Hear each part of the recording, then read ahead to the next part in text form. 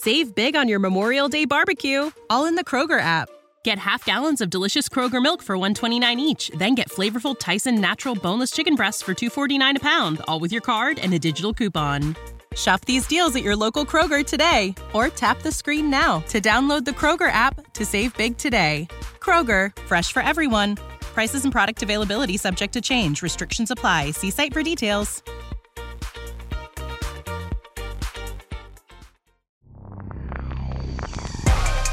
Hello, this is attorney Chris Allen with Shane Smith Law. Today we're going to talk about whether or not you have to let police into your house if they ask.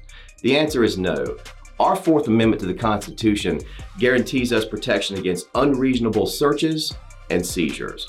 Now, what does unreasonable mean? Well, over the years, the courts have told us that this means any search that doesn't have a warrant.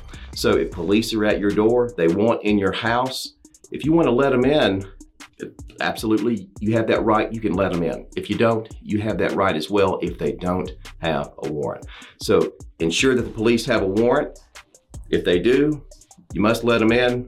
If not, you don't have to. If you need help with this or anything else, please reach out to Shane Smith Law, 980-999-9999. In pain, call Shane.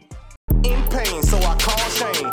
980-999-9999. In pain, call Shane. Hey, Drew Scott here, and I'm Jonathan Scott, reminding you that life's better with a home policy from American Family Insurance. They can help you get just the right protection at just the right price and help you save when you bundle home and auto. Kind of like Goldilocks and the Three Bears. It'll be just right for you. We love a custom build. American Family Insurance. Insure carefully, dream fearlessly. Get a quote and find an agent at amfam.com. Products not available in every state. Visit amfam.com to learn how discounts may apply to you. American Family Mutual Insurance Company, SI, and its operating company, 6000 American Parkway, Madison, Wisconsin.